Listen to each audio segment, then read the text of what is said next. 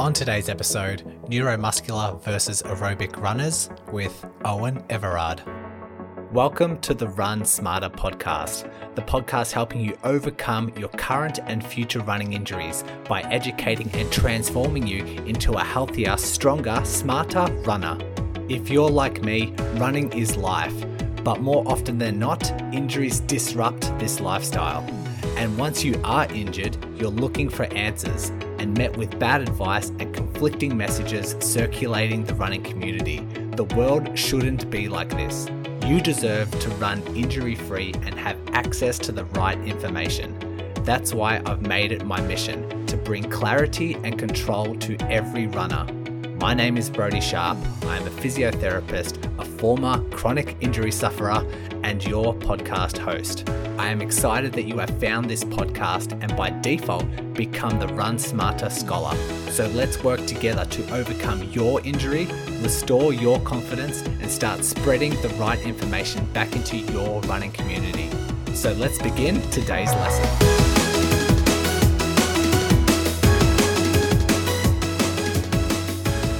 I must say, I have really enjoyed, personally, the last few Run Smarter episodes, the interviews I've done, because it's really changed the way I've thought about running. Even after 270 odd episodes, we had Andrew talking about hydration, which was a game changer for me. We had Steph talking about the Q&As with collagen supplements and that sort of stuff. That's, again, changed the way I see or treat runners and think about running. Then we had Kevin, obviously, big game changers there in the world of pain science and overcoming injuries. And now we have Eoin coming on to talk about neuromuscular and aerobic runners, essentially splitting runners into two camps, changing the way they're training, changing the way they rehab, changing the way they prepare for races based on which camp you fall into.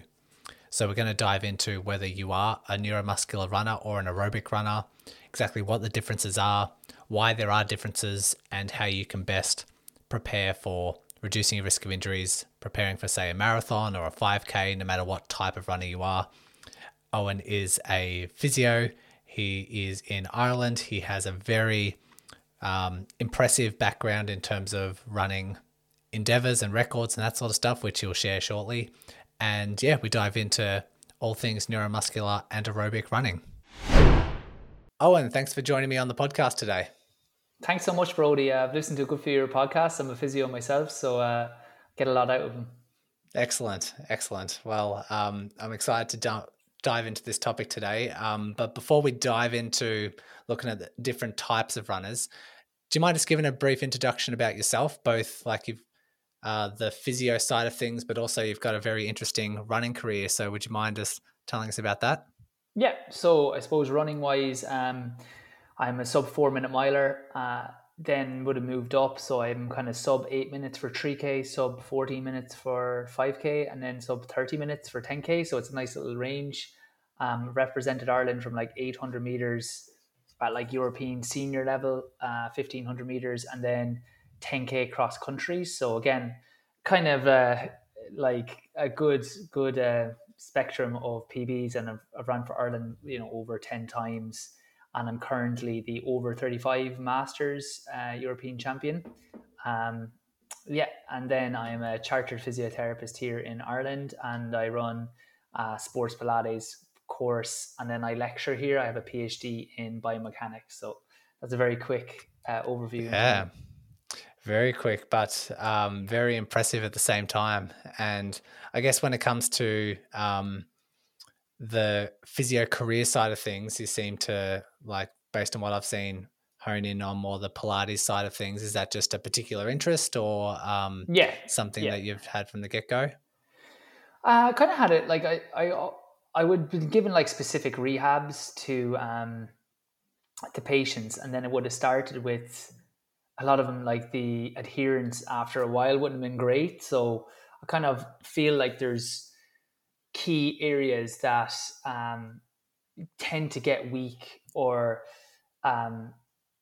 need attention in runners, like So if you're doing like your good balance exercises, your single leg deadlifts, your glute work, your core work, you can kind of offset a lot of the injuries, especially if you've got the initial rehabilitation. So that's where I've kind of focused on, injury prevention, or kind of maintaining a good kind of base once people are back after injuries, and that's where I focus more on the sports Pilates. Yeah, great. The main topic of today was going to be around neuromuscular runners compared to aerobic runners. Yeah, And I've heard you talk about this on the Strength Running podcast, which I listen to constantly. yeah. So I'm Jason's very great, interested isn't to he? Yeah, dive into he's really this. good. Yeah, I love Jason. I've been on his podcast a couple of times, and Yeah, yeah. it's always asking some really in-depth questions, some really good ones. So I'm curious to dive into this topic. And I guess we start off with what's the difference between the two runners? What's the main characteristics that are different? So the two runners are neuromuscular runners and aerobic runners, and the difference would have been, I would see just more like anecdotally myself from running with different people throughout the years. So neuromuscular runners are runners who seem to run best when they need to kind of like nearly stimulate the nervous system to the type of running that they're going to actually do themselves. So if I'm getting ready for a 10K, I need to do kind of 10K specific, like say track work or speed work, or even, for 5K or even for a marathon, I need to do like running at the pace, because without that, and I'd be a neuromuscular runner, without that, the run always feels really sluggish. It feels like you can't get into the pace. So it's someone who needs to nearly practice the race pace efforts to nearly wake up their nervous system, or to be ready for races. And if they don't have that, then they don't perform as well as they can. Um, they also, how you kind of know you're a neuromuscular runner is races, or doing repeated races doesn't seem to tire you out or affect you as much. And in fact, if you've raced, like obviously if you continue to race, and everyone's going to kind of burn out, but races kind of seem to bring performances on. So if you race the first time, you might be sluggish. The second time you race, you might feel even better. The third time you race, and then the fourth time you'll be kind of peaking. That um, that differs to what we'd call aerobic runners. And aerobic runners are people who seem to do best when, if they hit the nervous system hard, like to hit like race specific efforts. So if they're doing a lot of like 10K track work, if they're getting ready for a 10K, or if they're doing 5K track work, if they're or 5K specific sessions, they seem to they do worse. And what they need is like just tempo running, off heart rate, aerobic runs with just some light strides, in order to like keep the running economy. But they need to keep the aerobic high, not tap into the neuromuscular as much, and then they seem to get the most out of it. Where Ken was, yeah, would we go clarify on anything there, or I'll just tell you where I kind of came from, just from looking at different runners. I think that's really well defined. I think talking about the neuromuscular system. So essentially, what you're trying to do is have the nervous system recognize that speed for the neuromuscular runners. You're just trying to tap into Yes, that recognition and practice, I guess you could say, like using that system in a particular speed and race, and sort of recognize that.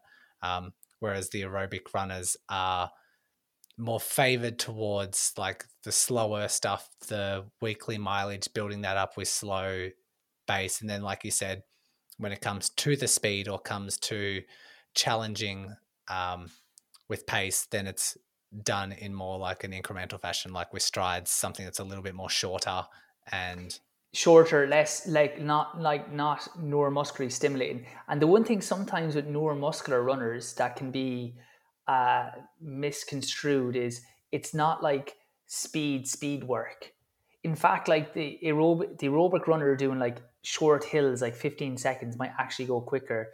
It's that you need to practice it's like you need to practice the event. So it might be doing miles. Like for me, and a neuromuscular session might be like, say, 4 by a mile at close to my, like, say, 5K pace, or off, like, say, a 2-minute recovery.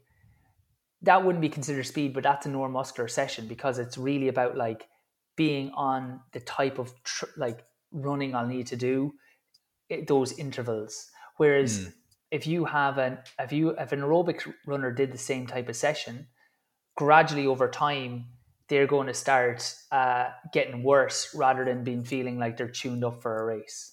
Yeah. And so, what you sort of alluded to before, what I think I'm understanding is this is purely based on your experiences, looking at other runners, looking at yourself, looking at the different training types and seeing what the benefits are. Yeah, this is only something I've started to really think about, or been able to really crystallize in the last year. So I haven't done any research on this. And again, it'll be difficult. I need people to I haven't even thought about how you would research it. I moved to a coach, Emmett Dunleavy, very good coach, but very aerobic heavy. And I got up to very good mileage, like 80 miles per week, doing a lot of aerobic, like those lactic type sessions, which will be, like 4 by 6 minutes at lactic threshold, 5 by 7 minutes at like marathon aerobic threshold. And I was improving, but it wasn't like I was improving as much as I thought I would. And then I went to race, and I was like kind of miles off. Now, in fairness, I must say to Emmett, I was like looking at what I'd done before and then looking at this, and I was like, Emma, I need to be, I think, hitting like actual like intervals at the pace, because he'd been giving me strides and giving me like 200 meters quick as a top up, and I was like, it's not that. It's like in the race, I don't have like a metric that this feels like it, and I needed to practice that prior. Or when I did a few races, I can get it as well. But it's like really like to be top end, to run 13:58 as I did, I needed to practice that. So I kind of instinctively knew I needed this, and I nearly thought everybody would do good with that. And then I have a friend who's also a very good runner, Brian Marr, and he'd been doing Emmett's training just the way it was always laid out, had done really well. And I was like, he started doing some of those sessions with me, and he had the opposite effect. He started like, the more we kind of tuned up, I started getting better in races and he started getting worse. And I could then start, I would be thinking about it. I started looking and been thinking, yeah, we have some people, and I could nearly name them, who were very neuromuscular. They needed that type of stimulus. And then others, anytime they tried that training, which would be more like traditional running training, doing your track workouts or doing your hard intervals and then doing some aerobic, would have flattened. Like, and that can go from as low as a mile and as high as the marathon. Like David McCarthy, he would have come third in the NCAAs. He would have ran 3:55, and for the mile. This is before the super shoes, so it was very good. Came third, I think. And he would have said, "Can you believe that I did that just off tempo, like, which is threshold, and some strides?" And the kind of thing, and I would have thought at the time, the kind of common conception would have been like, oh yeah, like as soon as he starts doing the more interval track work, think about what he's going to run. But invariably, he actually never ran quicker in the summer because he was an aerobic type. So while people sometimes think I do well off base training with just strides, how well I'm going to do, when they tune up, they actually can do worse because they're more frying their nervous system. So it's just about what kind of stimulus you need. And that's a good illustration to point. Like, people might assume like the neuromuscular runners would just favor the short stuff and the aerobic runners would just favor the long stuff. But just to your point there, like aerobic runners can train themselves very much to perform very well at short distances. Jakob Ingebrigtsen is like probably the quintessential aerobic runner, and he's like 1,500 meter Olympic champion. Do you know, like, but like all his training is lactate, nearly all of it. Like even though the speeds are ridiculous, he does not go into like, he doesn't go into these like lactic busting sessions. He just does his aerobic is so strong, the speeds we can't even fathom.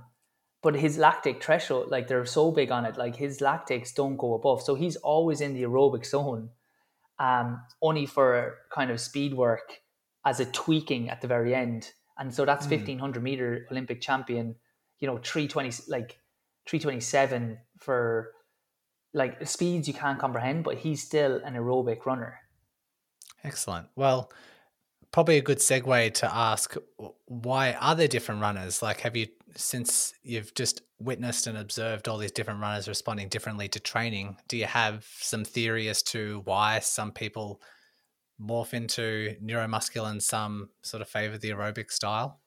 I believe you're born with it. I believe there's like, you're born either aerobic or you're neuromuscular, and it's not a thing of one being better than the other. It's just knowing what type of training stimulus will help you the most. So I think you'll know it naturally. Like if I come back, if I've been on a break, my aerobic is slow to come back. My like the threshold paces are slow to come back. Like I'm not quit. Like I'm not coming back to aerobic or like aerobic even type of runs can feel difficult. But if I had to do 200s, you are probably going to be naturally better at like repeated efforts, just naturally. And then like invariably say a cross country season, as I said, I've represented Ireland in 10K cross country and I've come fourth. I think that year I came fourth in a county. So there might be like legit, like Brian is good and a guy Thomas Hayes, but like legit, like the rest of the competition was atrocious.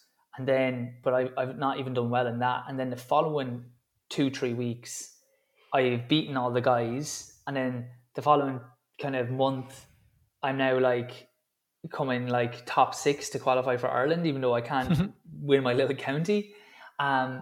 Whereas you'll see some runners where they take a break and yet they can come back and their aerobic is quite good from the start and yet they can kind of maintain it. So it's just, I think it's something you naturally have. If you kind of favor just general runs, your aerobic, your lactic threshold is always quite good. You're probably more of an aerobic runner. If you are favoring like sprints or repeated efforts and your aerobic can take a while to develop, you're probably more of an aerobic runner. And it's just genetically, the key between it is when you stimulate the nervous system, is there a tendency that will wake up a nervous system? Or is it the tendency that will essentially kind of fry the nervous system and kind of make you overtrained? And that'd be the tendency to find out. Yeah. And so we're probably running on the theory that it's mainly genetics. And I think people listening to this, listening to the characteristics of both, they're probably gravitating towards more one or the other. But is it clear to say that, you've mentioned people are one or the other, but is it 100%, 0%? Are some people like 70-30, 50-50? Is there kind of a blend between the two? There's definitely a blend. You'll get people who are pure, like, and even I find towards like injury risk, you're going to have people who are, if they're like 100-0, you're going to find that I have one guy, he can always do like lactic threshold. His threshold, his aerobic running is ridiculous. But if he does like kind of repeated interval work, that's where he's got to be very careful. And then other people, if they're doing those continuous long runs, it's like even their muscles need more of a break to kind of stretch out, and they're fine doing like repeated intervals, but continuous long runs without a break, they're in trouble. So, but it's not even a thing of, as you said, because it's not like one is better than the other. It's just been, and there definitely is variance, because some people will do some aerobic and then need some intervals, and then other people will need like pure intervals. But it's just to be aware, just being aware of your scenario and just thinking like, when is it that I do best? Is it when I've off a kind of period of like base training with like lactic threshold sessions, like off heart rate where I feel very controlled and maybe just like some light strides, and I do a race and I wasn't expecting to do well and I seem to do really well. And then when I get into like more sharper, we could be on the track or we could be doing like kind of harder efforts, and I think I'm going to do really well in a session, in a race, and I seem to like not do well, and that kind of continues. That's lending yourself towards, look, you're probably more aerobic. If it's like I do the kind of threshold and tempo running that people say, but when I go out into the race, I don't feel I can kind of pick it up. I feel like, oh my God, I'm like stuck in a rut. That would be, and then the next race I'm a bit better, and the next race I'm a bit better, but I'm never, doing those specific sessions. That would indicate that you're neuromuscular. And going back to the injury side of things, like, I guess we know that some people have a different percentage of slow twitch, fast twitch muscle fibers. Like, that's just quickly chiming in here to let you scholars know I have just updated my 5-day injury prevention challenge. This is 1 email per day for 5 days, learning new concepts and diving into the science on how you can reduce your risk of injury. The sign up link is in the show notes, so fill in your details and I'll be waiting for you in email number 1 tomorrow. It's pretty much like a genetic makeup type of thing. And I guess if you're talking about performance and also injury risk, you're, I guess, adapting your training to your default mechanics or your default, like how your body likes to function. And if you have more of that fast twitch muscle fiber, then you're sort of gearing towards more what your default is. But is there something to be said for training your weak links? Like, if you don't have a lot of slow twitch muscle fibers, could you also adapt your training a little bit to, I guess, train those slow twitch muscle fibers to sort of make your body more well-rounded, more resilient, more, more variety, I guess? Yeah, 100%, 100%. And I think, look, especially if you're like most of us, Brody, like yourself and myself, it's like, look, if you're working and you mightn't have time to go to a track. So it's not a thing of like, you have to like hit specific times. This would be like, if you have a period, like say in 6 weeks, when you kind of want to get into a race in space, if you're neuromuscular, then you might go to the track on like a Saturday and actually hit these weeks. But during the week, then I would stay aerobic, stay on the minutes. So you still keep that variety in, but it's like, you just can't go into that. You can't go into that period of racing with just thinking you can do one race, or without doing some like efforts at that pace. Opposite then as well, like that variety, for injury risk is so important. When we're saying aerobic, they still need to have some of the pace in there, otherwise it will feel fast. The thing we don't want to do is for that to be a stress on the body. So, sorry, I'll go back to neuromuscular as well. So you're going to keep in one aerobic type session and then maybe one kind of interval. If you were someone who had all the time in the world and you were extremely neuromuscular, so that like, the longer running was in trouble, you would still do aerobic. Like if I'm purely neuromuscular, if I'm trying to hit a pace, so say if I want to hit a 5K, I'm basically going to have to do some like speed work below the distance, say like a 3K type session, a hard 5K session, and then an easier 3K session for speed, hard kind of 5K specific session, and an easier 10K session. And if it's earlier in the season, when you want to be more aerobic, say you just need a target race. So then you would say, well, my target now, even though I'm going to try PB in a 5K, my target is a 10K. So that would be a hard 10K session, an easier half marathon type session. So that's going to be aerobic. And then maybe some speed work, which is going to be a lighter kind of 5K type session. Okay, so that's what you're going to do for neuromuscular. You always just go above and below, and then one kind in the hard. For aerobic, you either add strides after with like a walk back, so you're getting the speed in your legs, but it's not zapping the nervous system.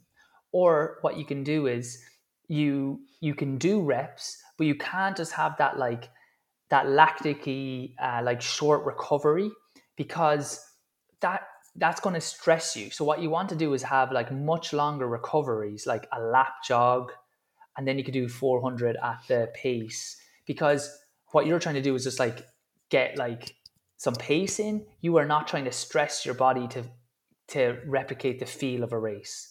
Where a neuromuscular runner will want to have the feel of like, yeah, this is how it's going to feel in the race, so they can like remember that when they're in the race, if that makes sense.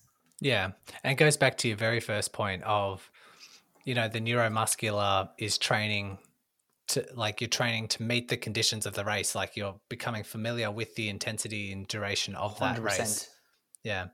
And what I find so interesting about your history as well is you've trained like at the elite levels, but also, like you've said, you've used examples of very different approaches. You've used different coaches and you've had different times off, and you've almost through trial and error tweaked a whole bunch of different race preparations, and then sort of used what's and you're a very good example of trying a whole bunch of different things and seeing what works for you, and then like applying that very much in detail to a race for peak performance. So I do like that. I do like the fact that not only do you have the theory and then have this applying to other runs, but it's also been applied to yourself through a lot of trial and error.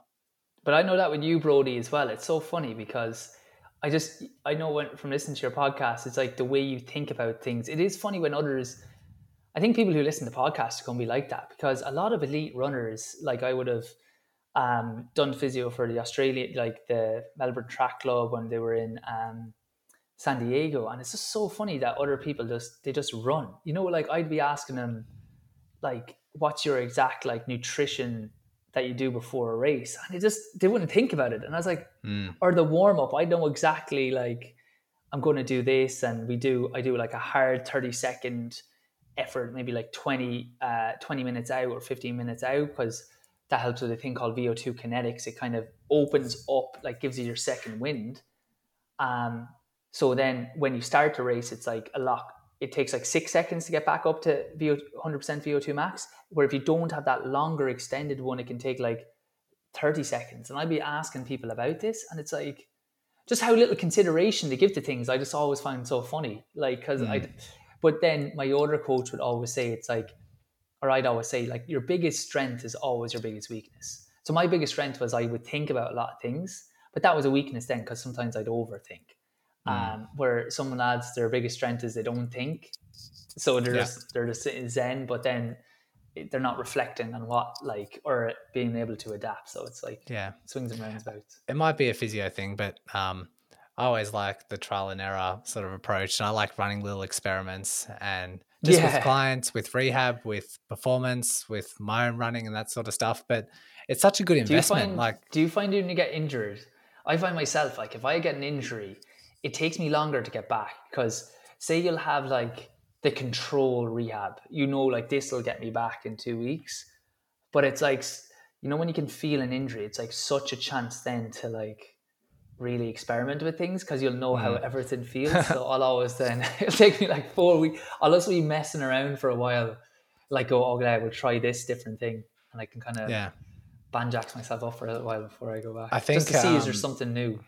Yeah, well, I haven't been injured for a long time, so I'm blessed for that. But I haven't really trained very hard. I just haven't really pushed myself that much for a while. But I know in the past I respond, which makes me kind of think maybe it's more on the neuromuscular side, but I respond really well to isometrics or like like if I've got a tendon injury, I load it up like slow, heavy load more than what I would for my clients. And in terms of like pain during the exercise, like if I had an Achilles tendinopathy, I've never had it before, but if I had an Achilles tendinopathy, I would do slow eccentric loads, even if it's like a 6 out of 10, when usually for my clients it'd be like a 3 or a 4 out of 10. But I respond so well to that. I bounce back so quickly.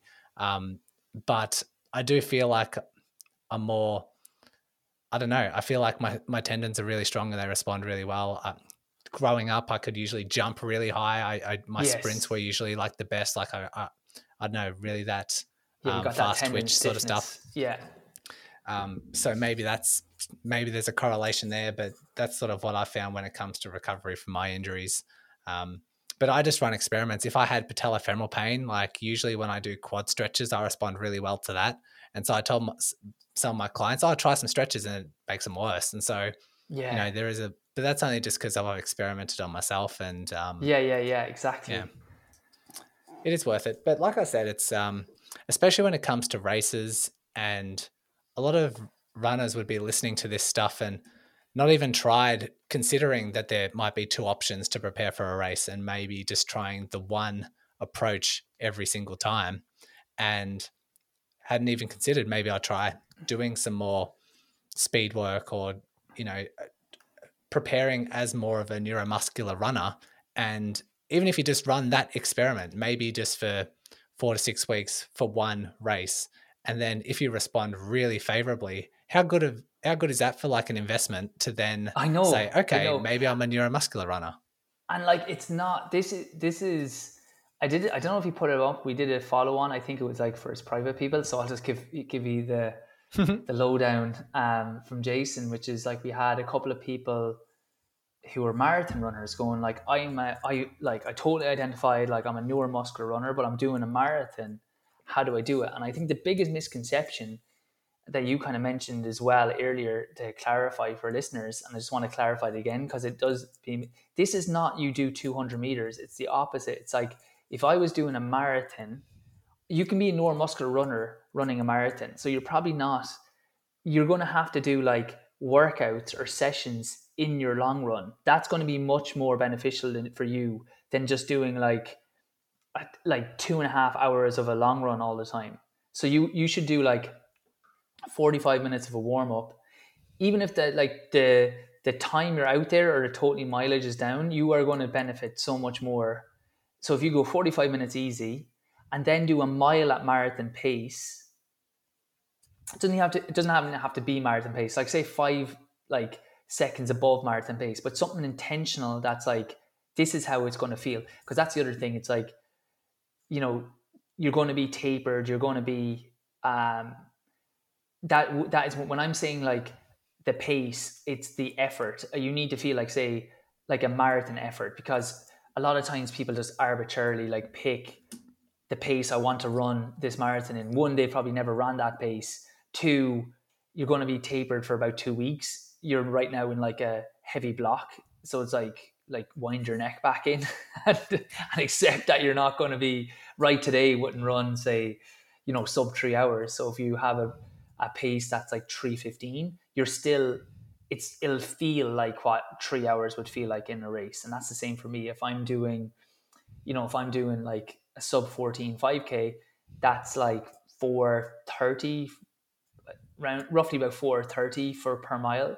But I might hit like 4:40s in the workout, because that, like, in my track in Kilkenny, that's what like it's going to feel like when I'm spiked up and right nutrition. So you would do say 45 minutes easy, and then maybe like a mile at like marathon pace, and then a mile easier steady, and doing that for like 3 to 4 miles. Or you might have a time where you do like like 2 minutes on, 2 minutes off, some kind of like stimulus in the middle of your long run, and then have a cool down. That's going to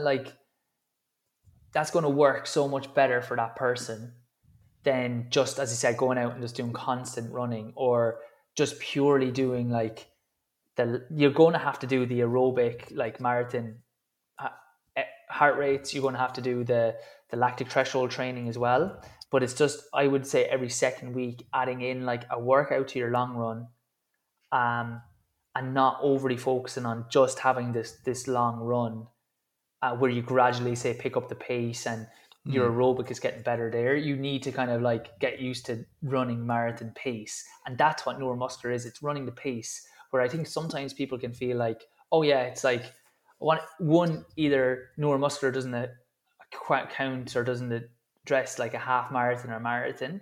And then two, or the second thing being like, oh yeah, I'm neuromuscular, I'll just do like 200-meter sprints on a Tuesday, and then the rest of the training is the same, and wondering why it's not transferring over. It's like, well, running 235 is in no way replicating when you're going to run whatever you're going to run for, like say a 3 hour, 3:30 hour, or 4 hour marathon. That's the pace you need to practice. Yeah.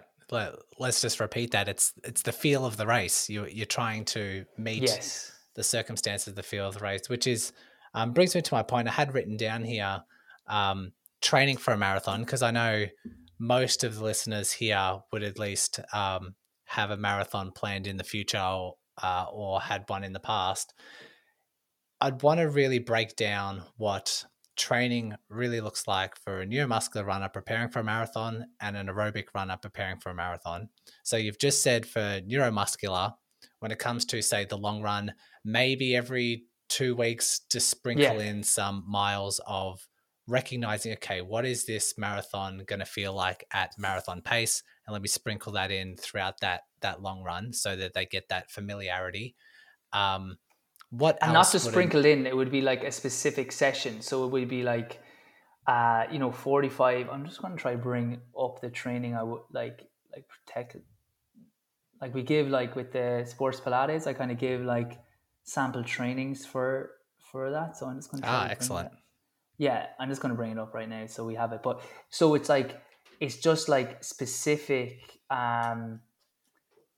It's just specific sessions. So like one definitely just off the top of my head is like 45 minutes, and then like 4 by a mile on, mile off, and then like a mile cool down. So it's still a long run, but it's not just say 18 miles at that easy run pace. Which, how common is that? Oh, like ridiculous. Like you do need it, but it's so like it's even look even for marathon training, just the way people do it is just bananas. Like there's just so the load on a long run and then just at that pace is just so overvalued. It's unbelievable. Yeah, it'd be nice to also get your take on what the rest of the week looks like for a neuromuscular runner preparing for a marathon. Like, I think the weekend long run, it's quite creative, and I guess like that particular type of workout isn't that common, I guess, from what I've seen. Would be curious to get your feedback Yeah, and sort of opinions on the rest of the week. perfect. So the two things you can do. So I said the rest of the weeks are, because it is quite an aerobic. Let me go for like a week 4 here. Yeah, it's just quite an aerobic event. So you're still going to have some aerobic, and as well, the other thing, as I said, is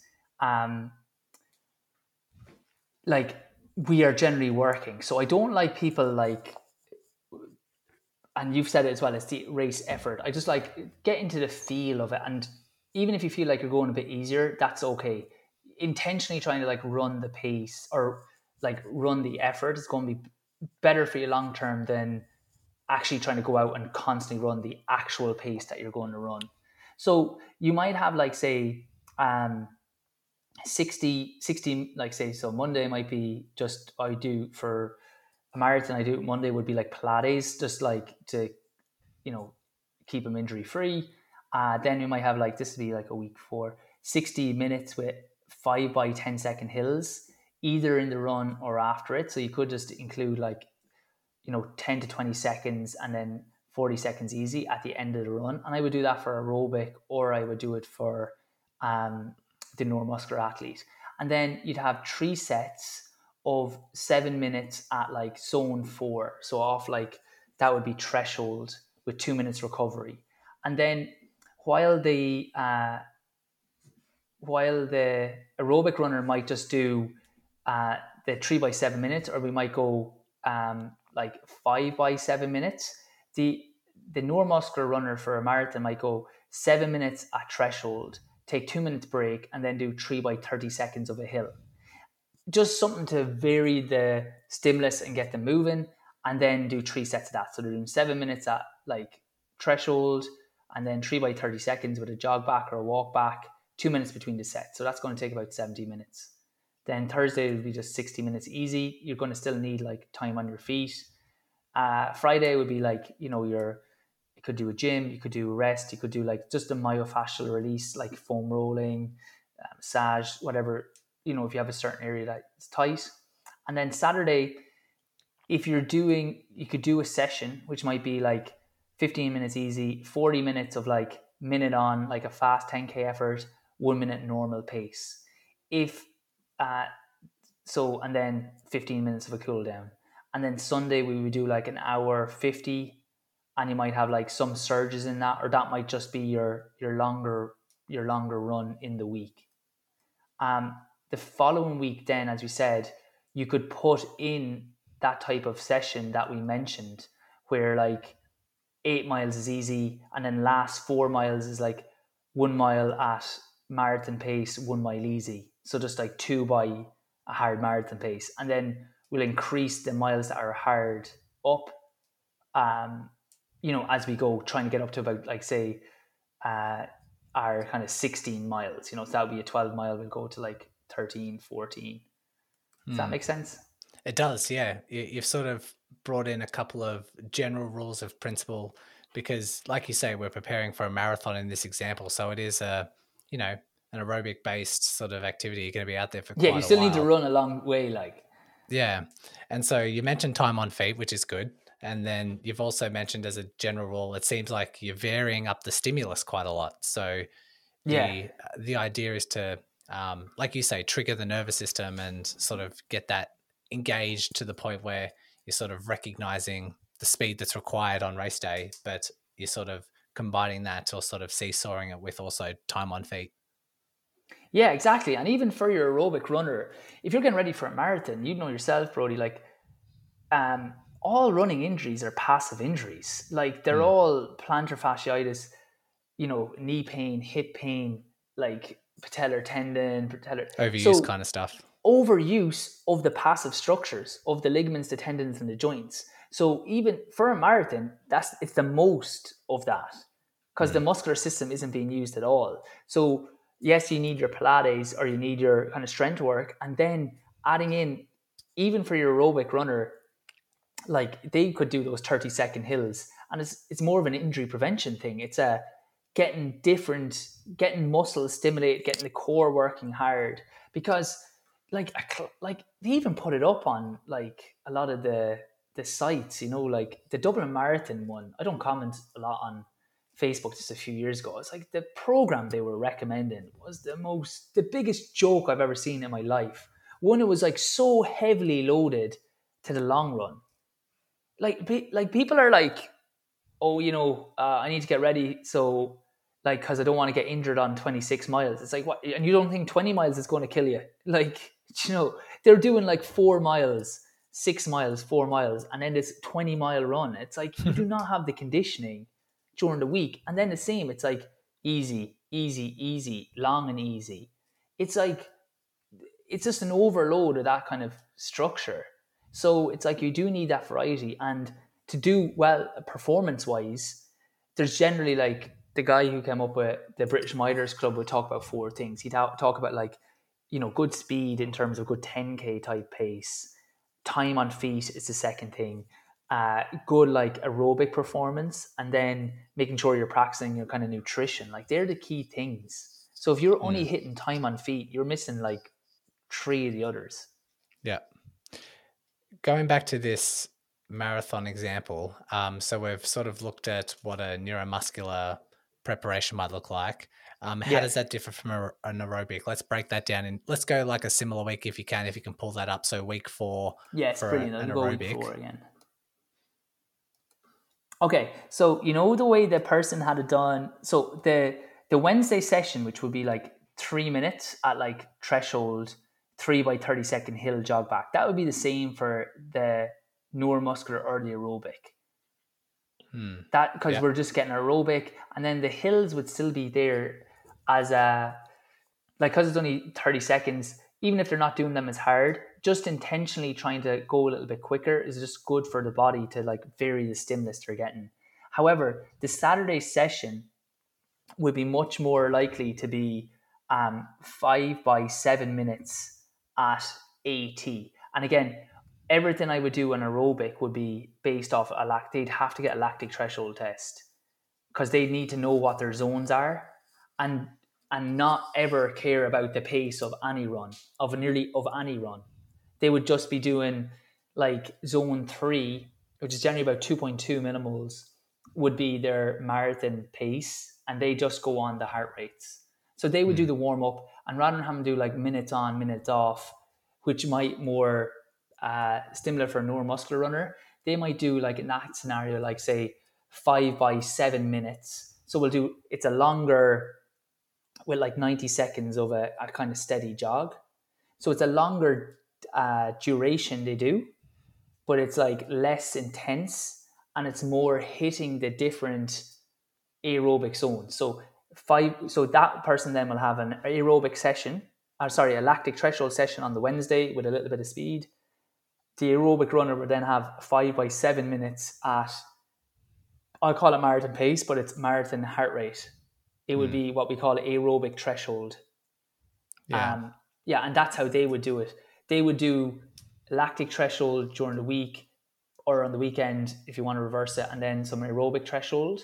And again, then their runs, rather than having like specific mile on, mile off, they can have more of your steady long run, like just in keeping that normal kind of traditional time on feet long run, because they'll naturally pick it up. They'll naturally feel like they can kind of work into different zones there. That's what I Yeah. find with them anyway.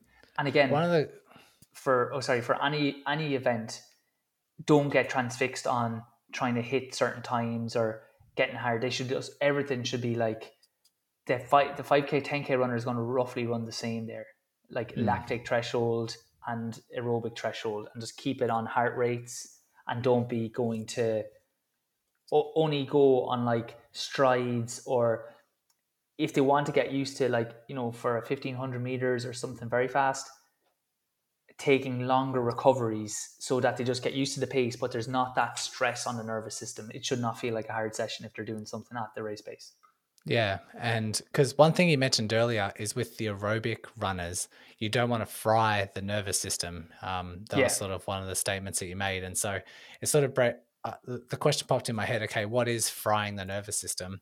It seems like there's kind of like this hard middle ground that does fry the nervous system, but above that, with really short, fast stuff, like you talked about, like strides or hill sprints or something that sort of is really short, quick, and then if you have a long recovery to bounce back from that, that's not really frying the nervous system. It's just No, it's that's not just helping long the enough. running economy. Yeah. And that stuff that's essential for an aerobic runner. That's essential because, one, even for injury prevention, two, like, they are going to be running faster in a race, so you need to have some kind of exposure to it.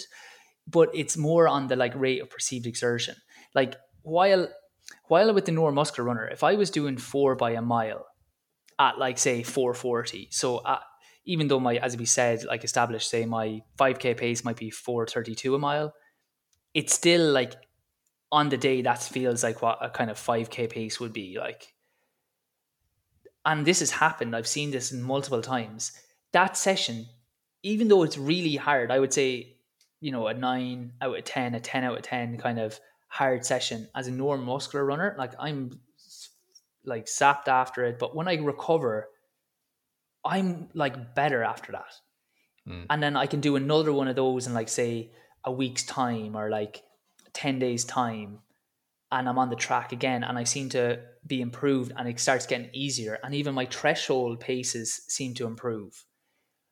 When the aerobic runner does that similar session, they'll get away with a couple, but over time, Nick McCormack was a good guy. He went to the Olympics in 2016, I want to say, but he had been selected, or 2012, I can't remember. 2012 he did, but he had been selected for the '08 like development squad, in the GB team, and he went from doing purely aerobic stuff with Lindsay Dunn to going down there, and because he was good aerobically, they'd give him like 8 by a K, like hard with a short recovery, and he was doing them well. But over time, he then started running terribly, and it was only when he was dropped from the GB kind of squad, came back up. I was in Newcastle doing a masters, running with Lindsay, that when he started doing the aerobic stuff again, he really improved. So the aerobic it's the RP. It's the feeling of like these really hard, intense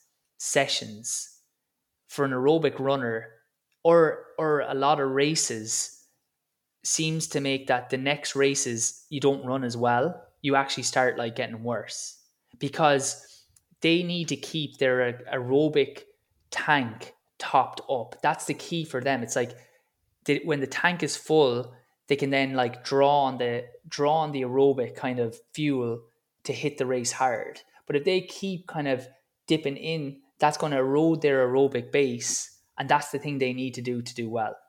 So like some runners, Jakob Ingebrigtsen, the aerobic runners are when the aerobic tank is really full, they're kind of using that tank, and then as long as they have some kind of like strides or that the pace doesn't feel ridiculous, they can kind of draw them out of it.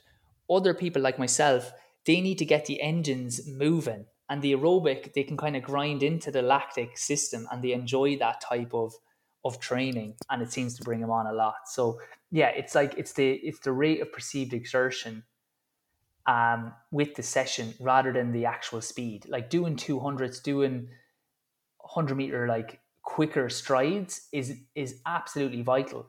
Even doing race specific efforts are fine, but you can't have it that it's like they're grinding during the actual rep. It has to feel like easy, and you're just all you're trying to do is like practice being comfortable at the race pace. If that's like a really long recovery that's needed, so they can feel afterwards like, oh my god, that was ridiculously hard. Their ridiculously hard sessions are, like say 4 minutes at like LT, like a lactic threshold, 2 minutes at 2 minutes at AT. So like that, they just go from like one heart rate zone down to the other. They're still running, and they do that say for 30 minutes. So it's more that like, oh my god, that was a long session. Still worked hard, still really worked, but you haven't gone into that kind of high VO2 max, like, where you really need to be digging in. It's just more like looking at the heart rate zones, building that zone, topping up that tank, if that makes sense. I know there's a lot of analogies flying around. Yeah, and a lot of people won't get these hand gestures that you're doing on the camera as well. But it makes sense to me. The other question I had when you're talking about the different sessions makes me think about like warm-ups. Like even before running takes place, if you're a neuromuscular compared to aerobic, would you need to prepare for a run differently if you're one runner or the other? I don't necessarily think so. No, I think the key thing I would just say for warm-ups is the main thing that people are missing is a thing called VO2 kinetics. So what essentially that is like there was a study that people who did like 30 seconds to 45 seconds at race pace effort, 20 to 10 to 20 minutes out before the race, then they went back on a treadmill. The people who had done that hard effort and essentially got themselves breathing very hard, it only took them like 6 seconds to get back up to 100% VO2 max. The people who didn't do that, it took them like 40 seconds. We have that, I don't know if you have it, it's like in like field sports, it'd be like saying, like catching your second wind. It'd be that thing of like, the game starts and you go on and then the body kind of gets used to it. So that's the one thing I feel like people are missing, that in warm-ups, I feel like the warm-up, again, judge it yourself. I would still do your warm-up, I do static stretching and then go into your dynamic block, and then make sure I do like one long, like 30-second effort in my kind of normal trainers that I would have warmed up in, breathing heavy. I jog back, then I put on my shoe, the racers I'm going to race in, and I go from there. I don't necessarily think there's much difference because you're going to need like that big effort anyway, and then a few strides for both, because it's only in the training that,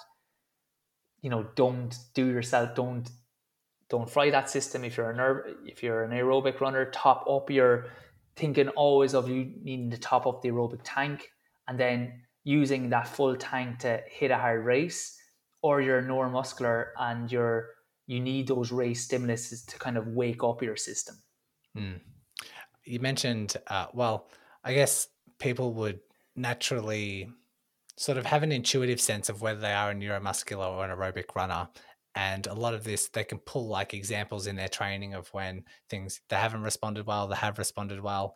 Yeah. But if someone's still a little bit unsure, is there any particular tests or things that you might recommend to see if they are more in one camp compared to the other? To be fair, this is only kind of a new concept, really. As I said, I only kind of had been thinking about it, and then I would have talked to Jason on strength training about it. So I haven't thought of any tests. I think the way you said it is the best. Is for 6 weeks, if you have a target 5K or 10K and you've always done the aerobic type of training, add in one session per week where you just look at interval type training and do that and see how you respond. Because I've had people email me after that saying, yeah, I found that I went back doing much more aerobic training and I've never hit the same PBs as I did when I was hitting the workouts. And then vice versa. You might have someone that you always do track work, maybe getting a lactate threshold test, which I recommend for anybody anyway, and just using heart rate zones like exclusively with some strides, even when people are saying, no, we need to get onto the track. Try that and see how you race then, say 1 or 2 races, and just judge it that way. I think that's the best way to do it. Yeah, well said. And like I say, 6 weeks sounds like a lot, but not in the midst of, okay, you finally found out what type of runner you are, and then you can, morph all of your training for the rest of your life to that specific type. It's really blink of an eye and good investment. And it's not like we're saying go out and do handstands in your back garden for 6 weeks and you come back with a belly on you. Like we're saying, worst case, you go back to the other type of training and you've given yourself some kind of stimulus that you'd be surprised, so you're still going to be fit. It's just, you mightn't be exactly appropriate for yourself. Yeah. As we wrap up, any other final tips? Any other things that we may not have discussed or final takeaways that you want? You know what's so funny when we sent questions over and you're like, oh God, I wonder. It's like you were a great host here. It's like I could talk about this for another hour. Yeah, I feel like, I know. You could get in. It's funny when you get into something, you think, all right, this is only. You can nearly explain this in 3 minutes, or you can spend, they said, 55 going through it. No, I think that's a good one, and I think that warm up tip I've just given, if people started doing that, they'd notice a big difference. And that's one that nobody's doing. Yeah. That they should be doing, that extended stride, say 10 minutes out or 20 minutes out before you do your race. That's going to help your park runs big time. Yeah, absolutely.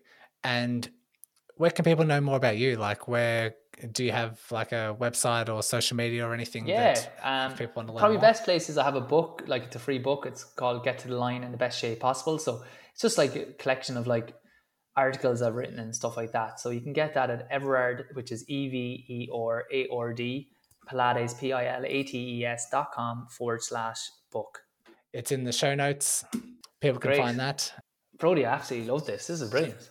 Yeah, and more than happy to get you back on if you feel like there's another hour of content in here, because I've had a great time chatting about it. Very practical.